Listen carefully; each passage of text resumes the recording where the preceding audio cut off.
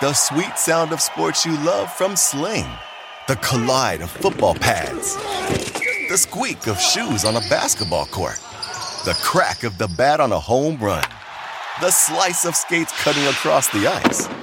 But what about this one? That's the sound of all the sports you love, all at once. Starting at $40 a month. Experience it all live with Sling. At Bet365, we don't do ordinary. We believe that every sport should be epic. Every basket, every game, every point, every play. From the moments that are legendary to the ones that fly under the radar. Whether it's a three-pointer at the buzzer to tie the game or a player that goes 2 for 2 at the foul line. Whatever the sport, whatever the moment. It's never ordinary at Bet365. 21 plus only. Must be present in Virginia. If you or someone you know has a gambling problem and wants help, call 1-800-GAMBLER. Terms and conditions apply.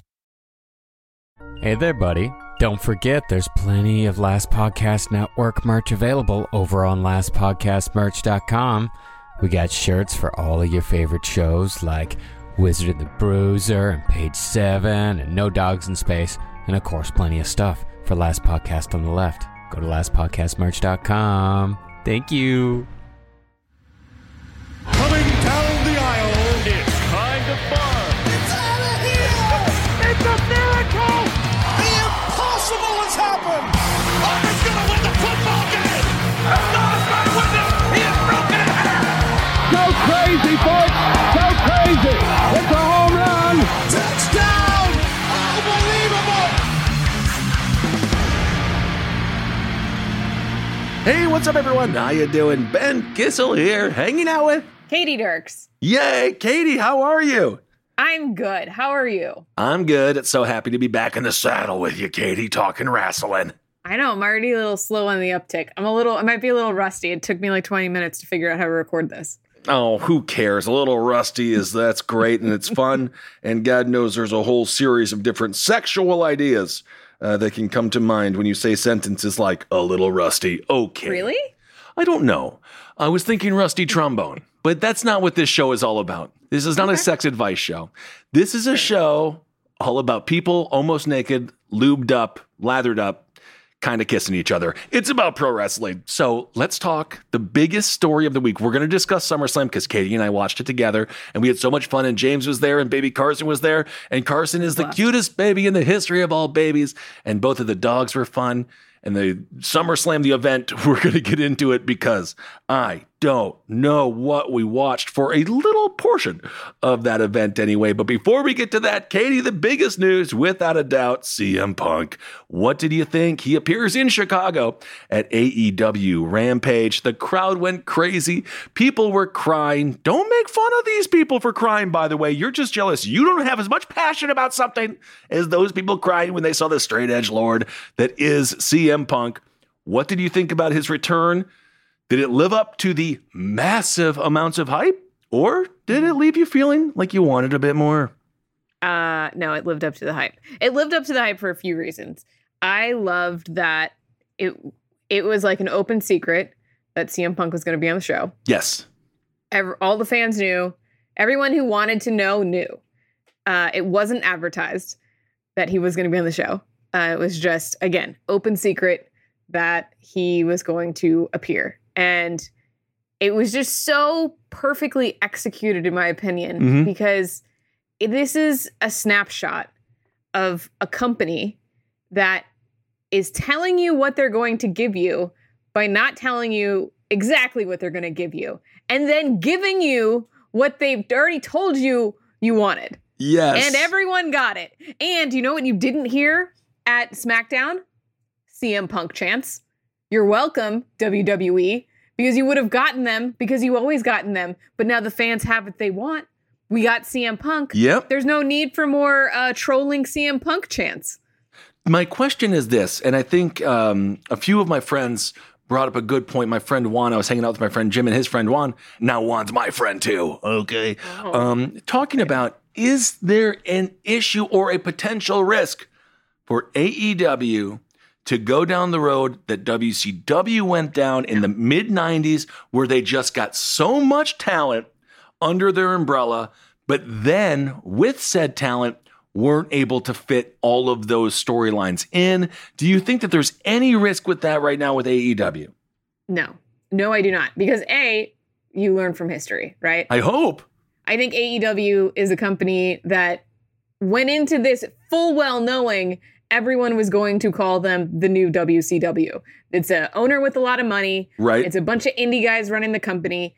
And the difference is these indie guys have been around the game for so long and wanted to build a different company. They wanted to build something that wasn't WWE. They don't want to get bought out by WWE. They don't want to even be in a position where that would be an option or a throwaway. So I think in the industry, there's two things at play.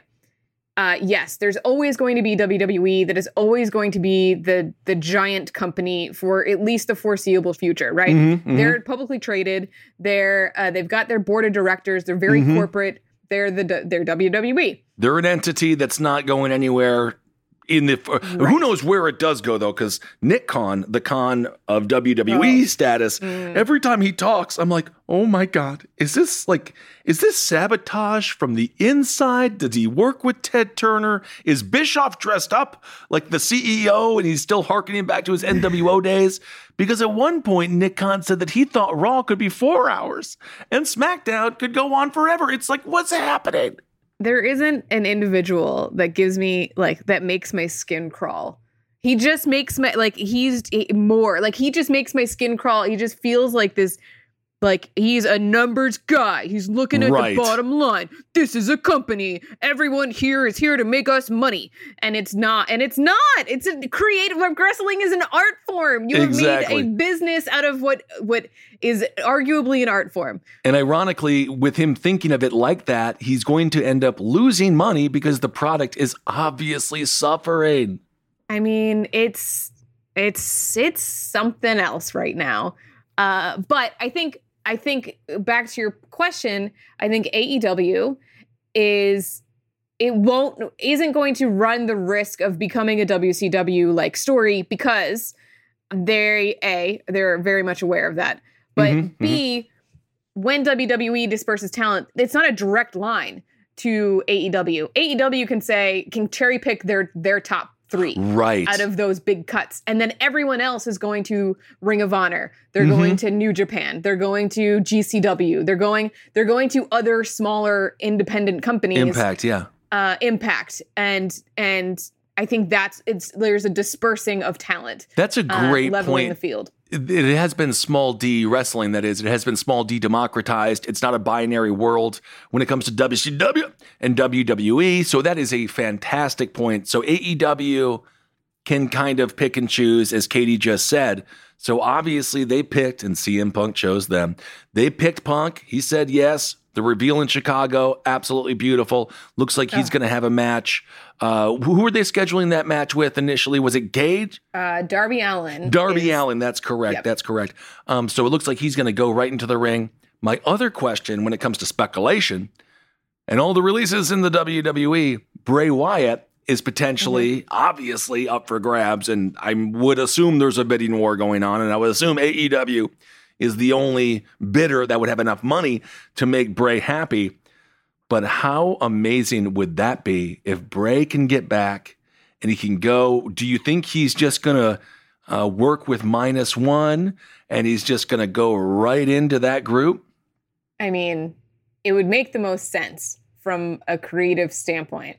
Whether the bed is cold yet or still too warm to make that transition, I don't know. It's pro wrestling. We're talking about a business that makes death a kayfabe story. So, I would love to see him. I would love for them to build to a reveal of Bray Wyatt. That would be awesome. That would be so much fun. And and he would be so great there. I believe Ruby Riott is going to AEW, which is fantastic. Yes. And of course, the AEW women's division, if anybody watched this past Friday's event, Rampage, holy hell, they're doing great. Jade Cargill is I've never seen abs like that. She is such a superstar. She's going to be so good.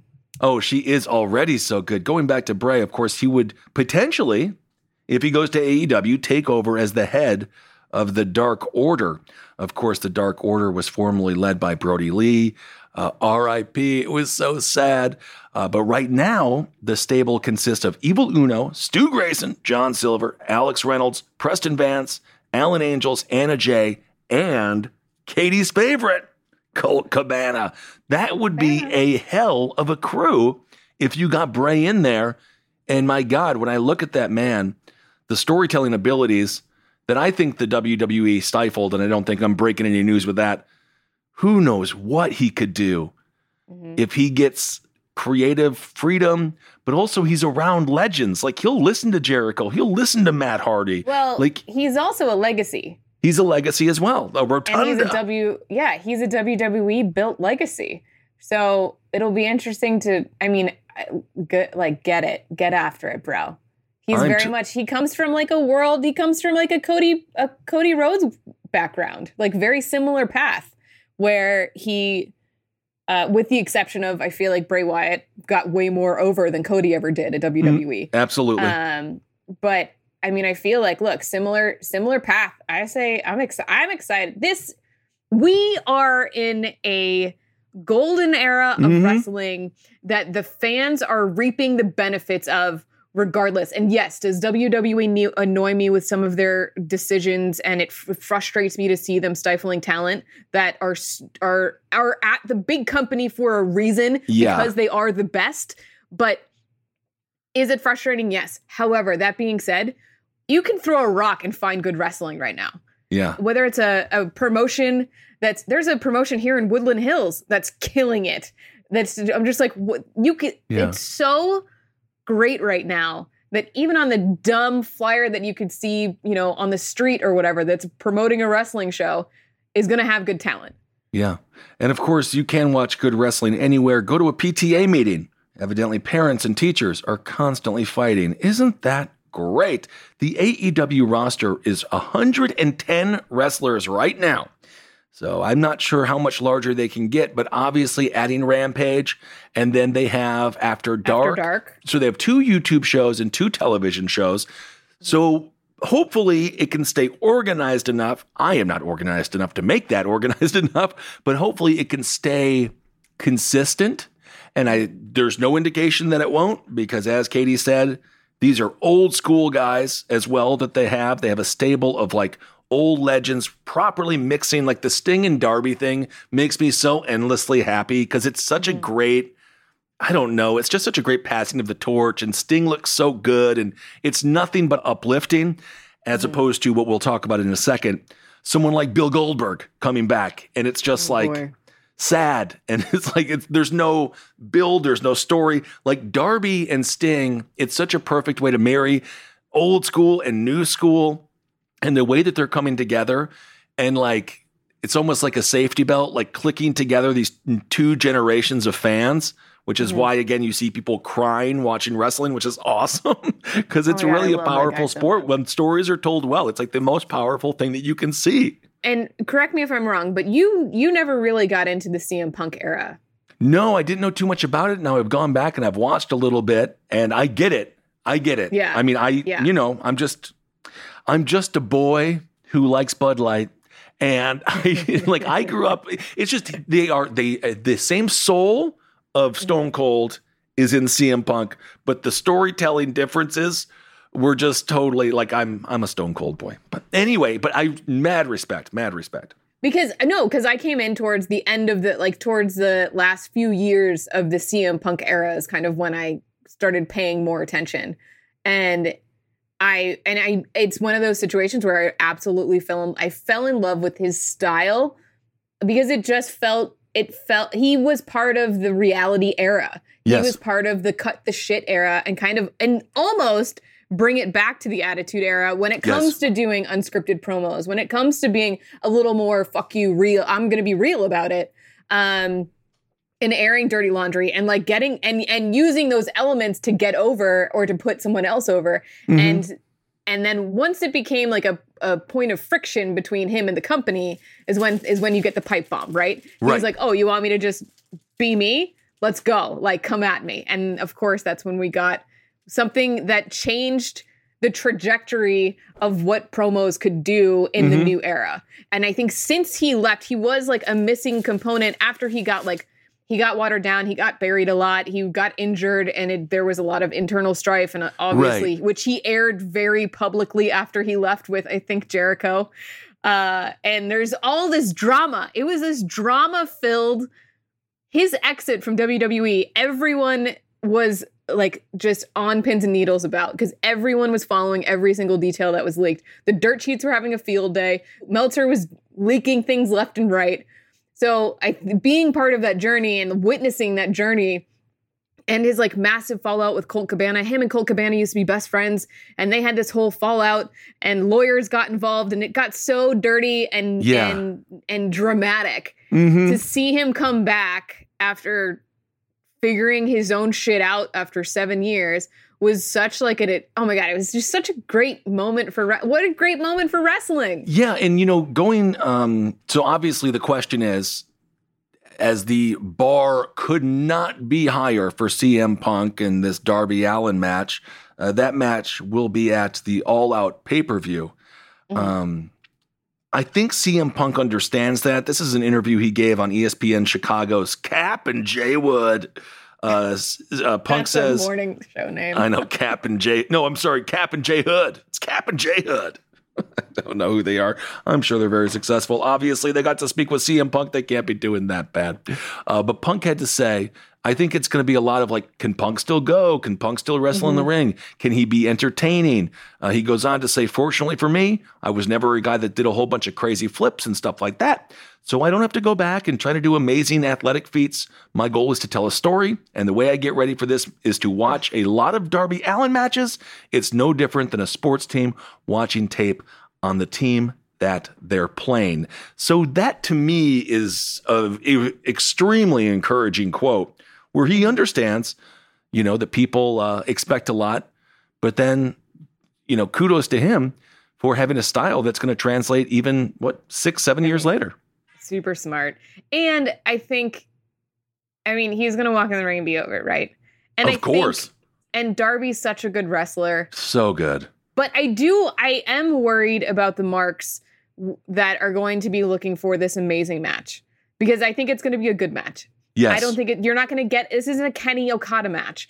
This is going to be a fucking story-filled, character-driven match with nuance and I think some heavy hits, and you'll see Darby do some stunts. Yes. But you're not going to get, perfect shouldn't be the enemy of good with this match. You're going to get a good match, but it's not going to be perfect. And I think everyone should go in as fans. We should all just go in excited that Punk is back in the ring, and we'll worry about the rest later. No one get hurt.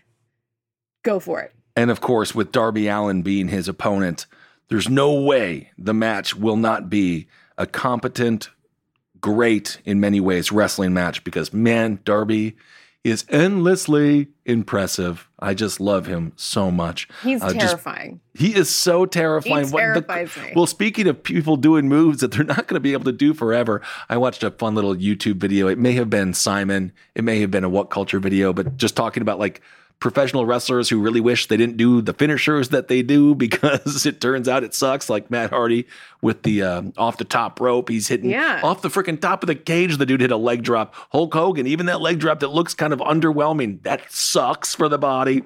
Yeah. So it chips away at you. I think Hulk Hogan said that if he could do it again, he would have chosen the sleeper hold. In all honesty, look, my finishing move's just going to be the sandbag. I'm just going to sandbag. What's the sandbag? You hit it with I like kind of flop into you, and then I'm just dead weight. Oh my God, sandbag. Folks.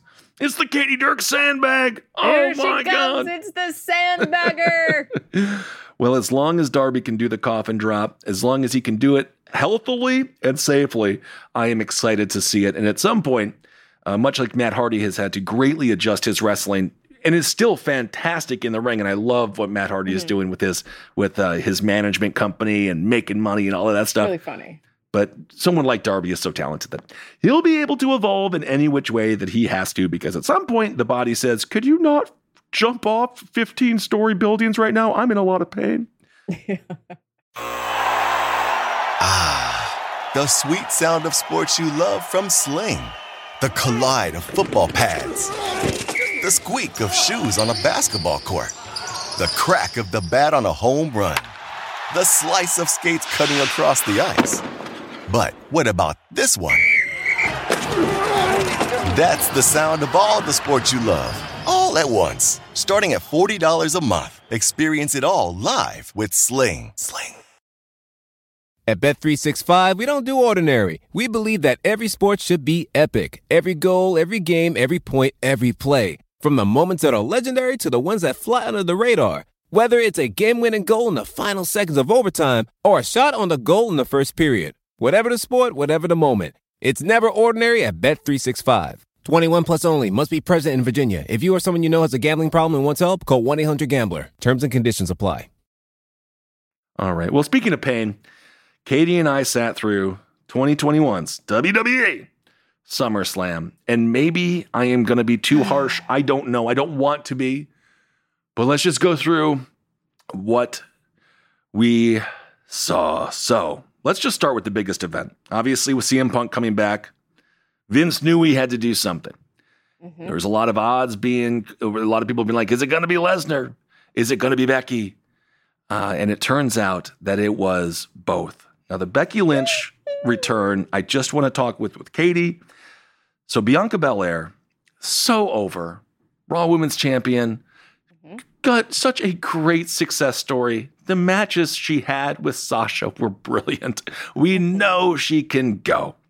Mm-hmm. Unbeknownst to Katie and I and James as we're watching, and the dogs, and Carson the baby, Sasha can't show up, right? Maybe a COVID thing. I don't know. Maybe it's kayfabe. Maybe it's not. Maybe we don't give a shit.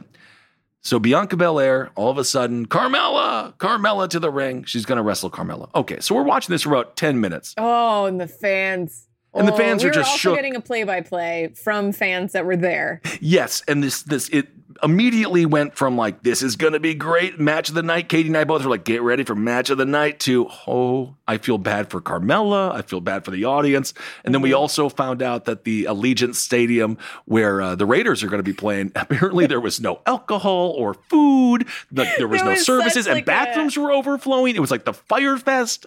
It was a perfect storm where everything, it's a cashless venue, no cash, card only, Apple Pay only, and the internet goes down right before this match. Oh my God. And then Carmella comes out and it's just, everyone's just like, fuck you, WWE. So mad because the way that they pulled the rug out, it wasn't good storytelling. It was just like, okay.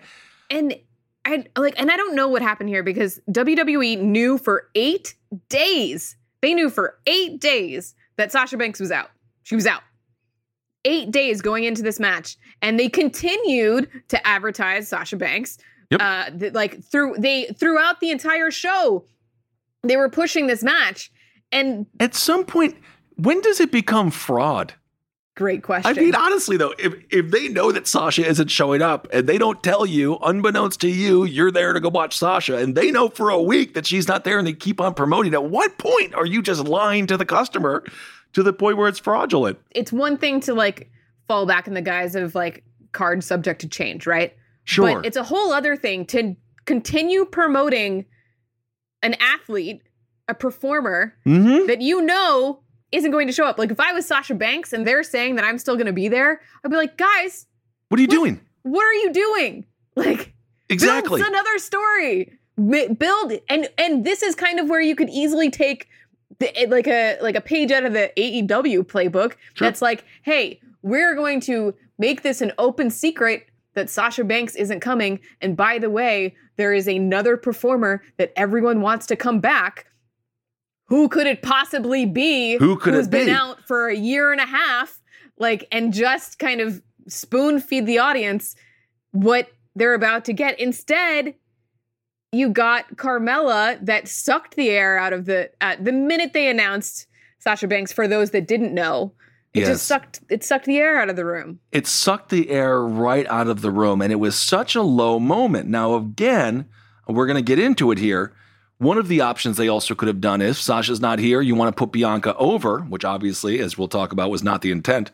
a gauntlet match. Like, what's the equivalent to put Bianca over? Maybe a gauntlet match, something fun. You know, you can have a creative match, maybe a quick Royal Rumble match, something fun. There's so many ways to go about it. But anyway, so Carmella's in the ring, and then boom, the music hits. Becky Lynch looking just fantastic, as powerful as ever. The crowd pops, the roof goes off the place. It was the highest of the high, without a doubt, of the night. And it worked so well. In hindsight, both Katie and I and James were like, oh shit, they actually got us. Because we were all like, you oh, win. damn, Yeah. You win. Okay. So long story short, Becky goes in, beats up Carmella a little bit. They talk a lot. Her and Bianca and Becky talk a lot. And the match begins. And it lasts for 28 seconds. It's one punch and for all intents and purposes, a rock bottom that Becky hit on Bianca. 1, 2, 3. Becky is the champion. And again, the audience was left stunned, but not really in the best way, because once again, Katie and I said, now this is going to be match of the night. And then that's what it was. A match. Ugh. And I was frustrated on a few points with this, because we got Becky back, and we all know, open secret, I love Becky Lynch. Of course. So excited, thrilled, so excited. And then she says in the ring, how about we blow the roof off this place? How about we tear the house down tonight? Let's tear the house down. As wrestlers means we're going to fucking have one of the best matches you've ever seen. We know a 5-star match. Yeah. Buckle up. You got two of the ladies. She's like, and from a storytelling point, my brain goes, okay, well, Sasha and Bianca had moment of the year at WrestleMania. And if we're telling story, Becky's back. She's back for her belts. Like, the one thing that she could do to Sasha down the line is take the magic away from WrestleMania and have a better match, have another match of the year with Bianca. Like, make a moment out of it. And then we get a 28-second match, and great. I walked away going like, I got to see Becky Lynch. It was a moment, but it wasn't a match. And that's the frustrating part. It was a total squash. There was also some time constraints that evidently were lifted. There was a Pacquiao fight, so the WWE was supposed to be done earlier than they were, but then Pacquiao's opponent dropped out, so WWE is like, we can go another hour. It was so weird. The time constraint issue, which is the only thing that we could think of, is like, well, maybe they were just super tight, but then Becky talked again for 10 more minutes. Like, the whole thing, all of the talking could have been a match. It didn't need to be a 10-minute match, even a 7-minute match. Just give the audience something, because for the audience, it puts them in such a pickle, because they want to cheer Becky, but they truly love Bianca and respect her storyline and how awesome she has been during her reign. She deserves a match. She deserves to lose the belt in a good match. At the very least, when Kofi lost it in a heartbeat to Lesnar, which again, people were like, what the F is that crap? Decision. At the very least, it's like, well, Lesnar is truly a freaking monster. I can see it. But this doesn't make sense on a physical level. Bianca Belair is right there physically with Becky. And it doesn't even play into Becky's character. Becky was never a one-punch wonder. She's not Roman. She doesn't hit you with a spear and call it a match. Yeah. So for the audience, it's like, I'm happy I saw Becky. Oh, that's cool. She won, and no diss on Becky. But really like Bianca, which equates itself to fucking silence. Yeah, it was because weird. Then the audience is just kind of sitting there thinking, and no one wants to be. I mean, it just made everything so uncomfortable, and I just felt like they had such an opportunity, and they completely blew it. And it was all very confusing going into this, because if you remember, going into this, we're essentially in the second act of the show, and we were openly joking about how this show seems to be falling apart. There was the intro. There was the... okay, Katie, why did Nakamura come out? And what's Boogs? Boogs, who is, again, poor Elias. Because Boogs is better than Elias. And he's so much more fun. But I love Elias. But it's just so sad. They just took his character. They also look very similar. They look the exact same. I mean, it literally is the closest to fake Diesel and fake Razor Ramon. But he's working because... They should join a band together and be a tag team. That would be cool. And then turn on each other eventually down the line. It would be great. They would be so over. That's a fantastic idea. They could have a band name. Yes. I mean, The Rockers is already taken.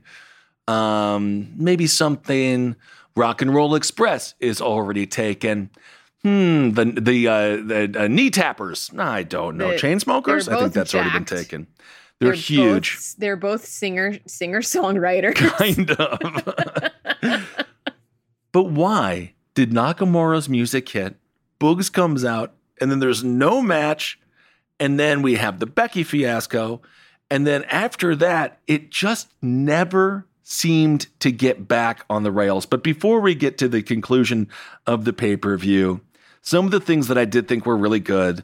RK Bro, they defeated AJ Styles and Omos, and I thought this match, as far as tag team matches, which I'm a huge fan of, but I like tag teams to be more taggy team than these tag teams. Tag teams. Yeah, but nonetheless, two people thrown together. Yeah, but this was a competent match, and I'm happy for RK Bro, and I'm happy, that Riddle is getting a little bit of attention. But at least there was a good tag team match. So I'm happy with that. Right. And then, of course, we had Alexa Bliss versus Eva Marie, which Alexa Bliss, she won by pinfall. This was another one of those. This is when it started to go off the rails for me. And I think this is when, if I'm not mistaken, this match happened is right around when things started to go sideways at the stadium. The whole thing was fucking a tinderbox. It was crazy. Yes. Look, here's the deal. The WWE loves Eva Marie, which is great. I get it. She is a template of conventional beauty, and she's gorgeous. I get it. That's as far as it goes for me, and that's exactly what she was the first time around. So I don't know. And originally, she wasn't supposed to wrestle at all. Right. And then they just painted themselves into a box where they were like, well, shit, I guess you have to go out there and just take a couple bumps. Well, also talking about like putting the audience in a conundrum with the release of Bray Wyatt, but now you have Alexa, who's still kind of the Fiend, and Bray Wyatt, and then it's like, I love you, Alexa. You're such a great actress. I love you're in the ring. I truly believe she's she's top 5 men, women on the mic. I think she's right up there with Eddie Kingston. When she cuts a scathing promo, women are traumatizing. And when she says mean things, she goes in and I'm like, that hurt my feelings. Yeah, she does. She does cut a little deep for sure. She does. She's almost like a Roddy Piper. I truly give her that much respect. But then it's like for the audience, it's like, but why is she the Fiend's character still? And so it just puts everyone in this really strange place where now I want to cheer Alexa, but I also don't want to cheer the WWE for just straight up taking Bray Wyatt's idea, firing him, and giving it to Alexa. It doesn't make any sense. And I think that's why the audience, again, confusion just leads to silence. Because if you don't know if you're supposed to cheer or boo or what you're supposed to do, it makes it really difficult. In wrestling, it's pretty freaking simple. Good guy, bad guy. I just need to know who I'm cheering for. I just want to know. Please, God. So is Eva Marie the hero? Is Alexa Bliss? I don't know. Is Doudrop the hero? I don't know. Doudrop. Gotta love the Doudrop. Anyway, that match, Alexa Bliss defeated Eva Marie, as I mentioned. Not the best matches, although I'm going to say this. I do like Doudrop. I think her character is great. I love Doudrop. She's great. Look, she was a star on the Indies, and it's a little, again, this goes back to my frustrations when I hate on WWE. It's coming from a good place because I see someone like Doudrop who is a legitimate talent in the ring. Mm-hmm. She's not on the main roster because she sucks. She's fucking great in the ring. Right. And to see this kind of half-assed idea that she's kind of built into something and fucking great for her. She had very little to work with. Right. And to turn it into like a good guy, a mean girl type storyline with her and Eva Marie, great. I mean, it's very similar to Alexa and an almost superhero, Nikki Cross. It was like, it's pretty similar to that, but they should team up. Okay, I'm not going to say anything. All right. Well, the match that I actually loved because I truly, or didn't, no, you know what? I'm going to say the word love. Why not? Damian Priest. I love Damian Priest. You do love Damian. The match that he had with Sheamus, this was really cool. So it's a United States Championship match, and Damian Priest won the championship. And afterwards, he cut a promo that I actually felt was authentic. He seemed real, you know. He won himself a championship. Of course, Damian, he's worked his ass off to get in good shape and to be the wrestler that he is now and to survive on the main roster, given all of the cuts. coming from NXT, which seems to be a scarlet letter for some reason in the minds of some people behind the scenes in WWE. I give him credit, and I think that this match was actually kind of uplifting. It's a typical Sheamus match in many ways, but there was a story. Sheamus has his face mask ripped off, and Damian Priest comes back, and I thought this match was quality. It was, yes. It made me feel, at least I felt good, because I was like, oh, that person is getting rewarded for their hard work. And just given how turbulent everything is, I'm like, all right. And he doesn't have like the perfect body. He's not like your total archetype. So Sure. Yeah. And then he got interviewed by Tiffany Haddish after, which I thought was exactly. And that was the other thing with also, SummerSlam. They peppered in celebrities it's great. No diss on the celebrities, legitimately. But why?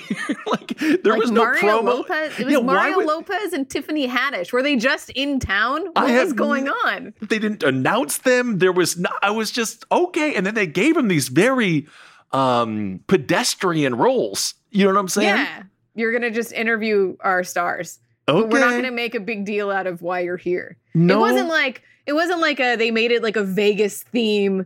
It didn't go that deep. It was just like, who can we get on Sunday? Exactly. Who's at the slot machines? Mario? By the way, apparently Mario Lopez, I'm not going to tell you who told me, but apparently he's a real scumbag. Anyway. I don't know who would tell you that, but I have no between the two of us, I don't like him. Oh my goodness gracious. Say it. Okay. The sweet sound of sports you love from Sling. The collide of football pads. The squeak of shoes on a basketball court. The crack of the bat on a home run. The slice of skates cutting across the ice. But what about this one? That's the sound of all the sports you love, all at once. Starting at $40 a month. Experience it all live with Sling. At Bet365, we don't do ordinary. We believe that every sport should be epic. Every goal, every game, every point, every play. From the moments that are legendary to the ones that fly under the radar. Whether it's a game-winning goal in the final seconds of overtime or a shot on the goal in the first period. Whatever the sport, whatever the moment. It's never ordinary at Bet365. 21 plus only. Must be present in Virginia. If you or someone you know has a gambling problem and wants help, call 1-800-GAMBLER. Terms and conditions apply. All right, the SmackDown Tag Team Championships, the Usos versus the Mysterios, a fine match. We all knew the Usos were going to win. I don't know exactly what goes on with the head of the table storyline. It seems like it's an on and off again storyline. Whenever it's convenient, it's on. But there's no through line for it. They're just going to hang on until they can get The Rock to come back. That's the end game. They've built a storyline where The Rock can come back and do a short stint or just do a couple promos, and that'll be the end of the story. When that happens, oh no. Yep. So to pick up where we began, that of course leads right into Bianca and Becky. We talked about that match. Deflating. The audience is probably getting tired and mildly hungover because they had 2 beers 2 hours ago, and then the body is like, I either have another one or take me to bed. Like, I am done. You have to keep on drinking or crash. The Drew McIntyre, Jinder Mahal disaster. Yeah. This match could, and again, no dissing on anyone personally, but holy shit, this match was completely and utterly useless. It didn't. My thing with Drew, I like the big sword, but he needs to have like a hat. He needs like if you're going to do it, if you're going to give this dude a 10-foot sword, give him like a whole thing. Make him a whole, don't just half-ass it, which is the definition of WWE right now. It's just half-assing. Come out like Triple H with his full fucking crown and shit. Commit, exactly. Same can be said about Jinder Mahal. Still don't know what his character is. Well, they also announced that they were going to go back to Crown Jewel again. So yes, he has had a big storyline in the Crown Jewel shows, and I have a feeling that is part of that push, which is great. I just don't. It just seems so obvious. The timing for the Crown Jewel, as a matter of fact, our friend Matt McCarthy, I forget his tweet, but it was something like, we're going to squash Bianca, and also we're coming back to Saudi Arabia. Oh, by the way, bury the lead. Yeah. So it was literally just 40 minutes, and, Katie's a producer, I produced a little bit, and James, of course, her husband's a producer. So, like, from a producer perspective, we're all like, who is running this show? Why anyone happening back there? Please, God. But apparently it is still Vince. And Katie and I were talking about this. It's watching unfulfilled, unformed, full thoughts manifest themselves in a ring, which is why Nakamura came out and didn't wrestle. It's just Vince. He is, by nature, his mind is riddled with dementia, and we're all paying for it. He's just half booking all the shows, and all the producers are like, well, Vince said Nakamura, didn't say against who, just bring him out. What is that? Well, I've never seen that before. Never. Everyone was like, okay, I guess now we're getting a Nakamura match. Wait, did Vince just not finish his sentence? Is that what this is? I give Pat McAfee some credit for trying to bring some energy to the booth. He's actually doing a great job. So yes, I know I've made fun of him for being a punter. You didn't like him. I think he's doing a fantastic job. I really do think he's doing a great job as a commentator. I know, he's bringing some life to it, and he's doing a great job, and I have respect for him as an orator. I like that he has witty jokes. He's trying. He's trying to be something. Very snarky against either AEW or WWE, I appreciate that. Give it to me. Give me the snark. Give me if one out of every 3 hits, I'm like, good try. All right, you're doing good. Right. Like sometimes you listen to some of those Lawler jokes from back in the day. Some episodes, like on some pay-per-views, Lawler is 10 out of 10, like legitimately. Mm-hmm. But then other ones you're like, oh, like if you ever watch, Taka, I forget Taka's last name, but he got a little racial with it. Anyway, different times. Some of them don't age well. No, some of them do not. So the audience at this point at SummerSlam are sitting on their hands, wondering if they can even go to the bathroom or if toilets are overflowing. They know they can't get any beverages or drinks or food, so everyone's hangry, hungover, and needs to shit. At this point, Charlotte Flair, Nikki ASH, almost a superhero, and Rhea Ripley come out. And I am going to say, as difficult as this task was, they put on a great match. This match, I think, stood out.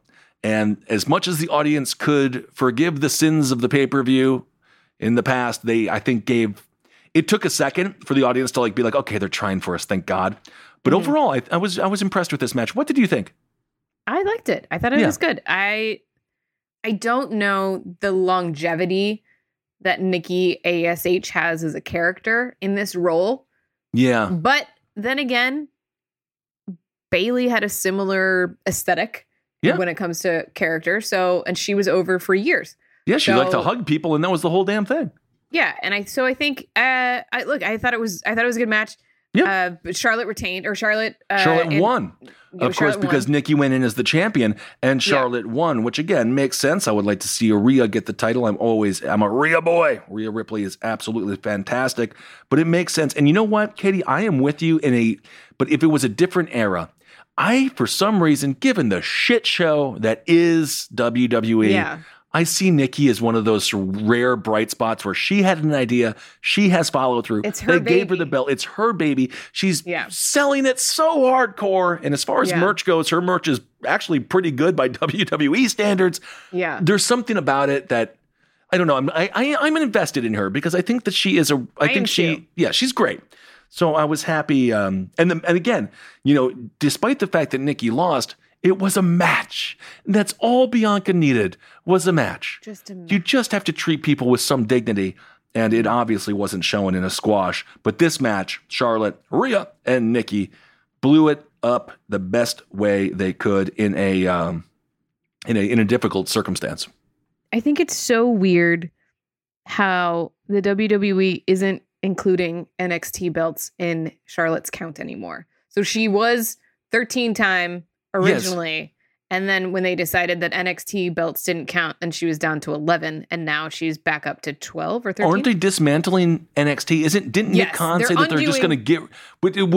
I mean, that's a whole nother thing. It's pure speculation, but what the fudge? I don't want to swear. What is going on? They see NXT as a failed experiment because it is not. To the fans. To the fans' perspective, it's not, but to a company standard, they didn't beat AEW, which is also not necessarily true because most of the year, 2 years that they were going up against AEW head to head, they were winning in ratings up until AEW kind of said, fuck them. We're just going to we're not even paying attention to what they're doing. We're just going to keep doing our thing. Right. And eventually it came around. But they didn't beat NXT that often until NXT decided to back down and go to Tuesday nights, which now that it's on Tuesdays, now they're kind of going back to like what NXT was with, you know, the 4 Horsewomen era of like the dawn of the new women's division, where it was legitimate new up and comers. Yeah. And they're learning to wrestle on TV. That's what NXT is going to be, as opposed to, you know, your Adam Coles and your awesome Johnny Gargano stories. I just don't understand the corporate mindset behind like, let's give them a worse product. And maybe that'll turn things around. I just don't understand it at all. I don't. But it's very clear they have already stripped money away. They were recording shows now. They're pre-taping all the shows. A takeover was in Orlando at Full Sail. It did not feel like a takeover. No. It felt like an episode of NXT on Tuesday nights. You know, it's just annoying. It's so frustrating. It is frustrating, and God knows, being a wrestler. You're so close. You're so close. So close. It was the most over entity that the WWE has had, I would say, in the past 5 years. Also in this, in SummerSlam 2021, another very competent match because, quite honestly, we knew it was going to be. Edge defeats Seth Rollins via submission. These guys, Edge used a new move called or maybe it's not a new move, it's actually an old move, but it's called the Educator. And Educator. And I thought, I don't know, I like the fake blood. I like the Brood entrance, you know. I mean, this match was great. So it was great. Yeah. This match I love that match. You know, and again, despite all the dissing on WWE, they still have some of the greatest talent in the world. And that's just what makes bar is the just bad higher booking. For judgment. Yeah. Yeah, it is. But it's also lower in some ways because you have all the accoutrements that the WWE has. So go do the right thing. I did find it funny, and James brought this up when we were watching for the Becky Bianca match. He said that they swerved the audience by doing something that the WWE would normally do. Yes, exactly. They would absolutely be like, oh, you know, like they swerve the whole audience, but like, we're just going to play it like we normally would, and then we'll bring out Becky. Exactly. That's why, like, all of us were like, not again, Dad. I can't believe you did it. You showed up drunk, Dad. Again. Yeah. You said it wasn't going to happen again. You had one job. My mother effing wedding, Dad. You pissed your pants. No, exactly. Dad's sober. We got Becky. Yeah, right. Oh, my God. Goldberg, you know my thoughts. Bobby Lashley versus Goldberg. The only thing I will say about this match that is positive is that Goldberg, with his inability to wrestle, did not hurt Bobby Lashley. And thank God, because there were a few moves where Bobby, if it's just too close to call, and I am just, as you know me, I am just not a Goldberg guy. And I don't know. We actually had a bet if it was going to go 4.5 minutes over or under. Katie and I went under. James went over. The total match was much longer than we all expected at 7.5 minutes. It did. But it was 7.5 minutes of me just white knuckling the chair, hoping to God that he didn't hurt Bobby. Like whatever it was, just don't. Anytime he was in control of a move, I was like, just don't hurt Bobby, whatever you do. Please, because Bobby didn't even want this match, and Goldberg now has one more match on his contract, and just end it, dude. End it, Vince. I don't understand. Although things were bad because Gage Goldberg, that's his 15-year-old son who, again, shouldn't be in the ring. He's not in ring shape, but you know it was bad because theoretically the audience was supposed to be mad when Bobby Lashley put the 15-year-old Gage Goldberg in the Hurt Lock, but the audience visibly cheered this grown man beating up a teenager. That's how angry and how frustrated people are with the Goldberg WWE tradition. It's also how over Bobby is. Yeah, you're going to cheer him beating a 15-year-old. I love him. I think Katie and I both agree. We've had a chance to interview him. I watched him on the Stone Cold sessions, the Broken Skull sessions. He's a face. He's a natural face. He's just a charming dude. Let him be a face, and it'll be interesting to see what happens. If they turn him face, I would argue that he has a legacy.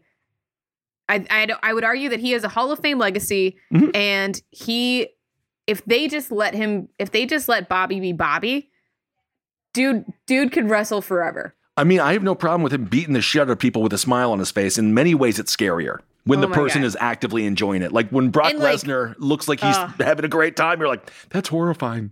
Yeah, like there's so much to do with him as a face that I feel like, again, this goes back to, I feel like I hope that story trajectory is in there somewhere, because I think he's over as a heel to the point that if you turn him face and you let him kind of drop that character that he's been playing, like it's just gonna like just let Bobby do Bobby, man. I'm with you. I feel like they're getting in his way. Just I love that he's taking all the miser and stuff, and that can all help him when he goes into motion pictures. But he just needs to break down all that bullshit and just be Bobby, because he is amazing. Well, speaking briefly of Brock Lesnar, Roman Reigns versus John Cena, another very competent match. These guys did a great job. Okay. No diss. Oh, you weren't happy with this match so much? Okay. In the beginning of this match, I was like, it's a little slow. But I know as far as like match building goes, we're just building a match, and the story was that he was going to let him beat the hell out of Cena was going to let him beat the hell out of him, but he'd come back winning anyway. So like I get that it had to be a slog in the first like 5 minutes of this match, but once it started to ramp up and we had so many like close 2 counts, I was like, all right, okay, all right, I'm back in. Yeah, we had a little table spot. It was fun. And again, a difficult situation for anyone to be in, given the clusterfuck that was this pay-per-view. And then just lastly, the return of Brock Lesnar. You know what? I don't know. I was a little underwhelmed, and I'm not sure if that's, I don't know if I'm being accurate, but I don't particularly care for the new Brock Lesnar look, and I'm not sure how to feel about it. What did you think? I mean, it's not, I guess it's just because we just had Becky, obviously CM Punk, and then with Brock, I don't know. I just felt like, okay. I mean, my take on Brock Lesnar is I'm never going to like Brock Lesnar. I'm just not. In a traditional sense or a kayfabe sense? Both. He's not for me. Like, that's really what it kind of comes down to. Like, there's nothing about Brock that I've ever been like, oh my God, he's amazing. Because, like, there's nothing that he's ever done to me that's been, oh my God, that was amazing. Like, all right, he says a bunch of F5s, got it. Like, he's just never really been for me. And I get that there's nostalgia to it, and he's been doing this for a long time. But, like, again, he's just not a wrestler that I've ever really connected with. And that's great. That's fine. And I think that's wonderful. I feel like this was, like, an answer, their attempt at kind of taking back the narrative of the weekend that CM Punk is back, which overshadowed the weekend, no doubt. No doubt. And it still does, of course. And it still does. And when they talk about this weekend, they're never going to talk about SummerSlam. They're going to talk about the weekend that CM Punk came back. This is, I know apparently the ratings were good, but no one's rewatching this SummerSlam. This has got to be, I mean, it was one of the worst I've ever seen. Look, there's been some missteps at SummerSlams, but I think on the grand scheme of things, like, it was fine. Like, it was a fine show. I don't think that Brock coming back is gonna take away the narrative from, AEW this weekend. And it was fine. Like, whatever. Okay, Brock's back. I like that he didn't look like he just ate steroids for breakfast. That was kind of nice. I guess so. I like pandemic Brock. I guess, like, just got off his tractor Brock. I guess, like, whatever. The one thing I will say in defense of Brock Lesnar, he brings a really authentic energy. And I think WWE is struggling right now with the audience. I know it's wrestling, but you still have to make the audience believe. And when Brock is beating somebody up, I'm like, yeah, I could see it. So I think he's going to bring a good, I don't know. He brings a very serious kind of energy to it, which I think the WWE needs right now. My favorite part of this story, and the one that I like the most, is not necessarily the head of the table versus Brock or whatever. Right. I like that Paul Heyman is caught between Brock and Roman Reigns. This is funny. I love that. Like, this to me is something I could, like, this is the hook that's going to get me in, even though Brock's not necessarily a wrestler that I would tune in for. I'm here to see what happens. We all know Paul Heyman is hilarious and great at his job. So it's just going to be so fun for him to see him weasel his way out of this. And, play both sides against each other. And, like, I think that character element is really going to bring a lot of life to this story. Oh, if they do that well, I will give them so much credit. There was also some very controversial signs, like the one who said, Paul Heyman's baby mama, with a sign pointing to herself. And then another one was what was the other one? I'm a Paul Heyman guy, something like that. Where it's like, it was the baby mama one was a choice. Ugh, that was a choice. Gross. But here we are talking about it. So I don't know. She did a great. She's Paul Heyman's baby mama, and who wouldn't want to be Paul Heyman's girl, baby go. mama? I bet you can get him. After this match, Brock Lesnar did destroy John Cena. Yes, he beat the living hell out of him, but we didn't get to see that. That was No, we a didn't. dark part. That was off the air because God forbid you can give us anything. All right. Well, let's do this week's match, or this month's rather, match from the past. And I know I dump all over him, but Bill Goldberg and Steve McMichael. I just watched Starrcade 1997 again. I am and I can't shocked believe by I'm choosing this. I know, because neither of them are particularly good. But this is before the Goldberg thing really took off. This was the beginning of the end of WCW. The botch at the end. Oh my God, that was another thing. Speaking of botches, the botch that he had with Bobby Lashley, where he gets hit and he. Oh God. Oh my God, I don't want to talk about him. Anyway, he's such a. Maybe we shouldn't use. No, fine. His match from the past. You've already committed. Just I'm commit. committed. Sitting on the couch, drinking a BL. You gotta make the good times last with the match from the past. So this match, it's about 8 minutes. And the only reason I'm Which is about choosing as it long. is because it's a wrestling. They wrestle. They try to wrestle a little bit. Wait. Bill Goldberg had an 8-minute match in 1996. 97. 97. And in 2021 had a 7.5-minute match. So he's consistent. Those are his 2 longest matches ever, most likely. He's consistent. Also, there was a botch in the main event. It's Hollywood Hogan versus Sting. And Nick Patrick, the referee, is supposed to do a fast count, and he doesn't. WCW was just so close to being good, but they just didn't cross the T's and dot the I's. And that's a big deal in wrestling. Well, there was also a lot of drugs and money involved. Oh, yeah, I think that had something to do with it. No one was sober? Oh. All right, well, let's play some sound of Bill Goldberg and Steve McMichael. This is actually, as far as 2 big brutes go, this is from Starrcade 97. I think a very competent showing by both of them. Sting and Hogan, the countdown is ticking. It is tonight. And tonight we will find out which way Nitro goes. Truly the biggest night our sport has ever seen. Mongo fighting off, and Mongo hits the table. Wow. Boy, he took a blow right in the lower part of his back right there. Bad blow for as big as you are. On the table, and now pulling the man Look back at up. that. Look at his back. You're right. Wood just splintered onto his back. He's on his feet, though. And he's, with everything he's got, trying to kick Goldberg down. Mongo in a tremendous amount of pain. He wants to spike him here, guys. Can he get him up? He can't get him up. No, he cannot. He can't get him up, Mike. His back gave out on him at that point. He was trying to get him up for the Mongo spike. That tombstone pile driver, but no effect. Chance now for Goldberg to take control. And he may have the jackhammer on here. Let's see. Yes, he does. 1, 2, 3. Goldberg wins. Yeah, I'm going to tell you what, that table took it out of him. That table did take it out of him. So Goldberg sent up the table, and it came into play. Mongo could not get the man up for the tombstone pile driver.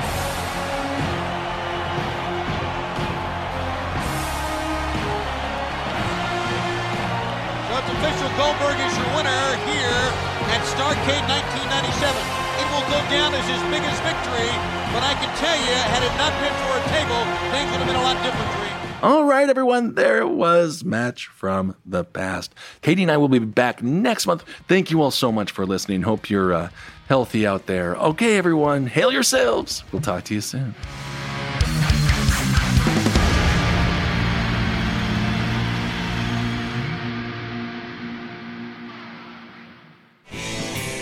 This show is made possible by listeners like you.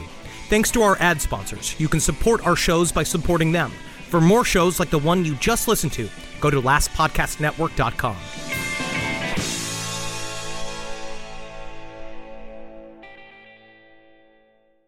At Bet365, we don't do ordinary. We believe that every sport should be epic. Every goal, every game, every point, every play. From the moments that are legendary to the ones that fly under the radar. Whether it's a game-winning goal in the final seconds of overtime or a shot on the goal in the first period. Whatever the sport, whatever the moment. It's never ordinary at Bet365. 21 plus only. Must be present in Virginia. If you or someone you know has a gambling problem and wants help, call 1-800-GAMBLER. Terms and conditions apply.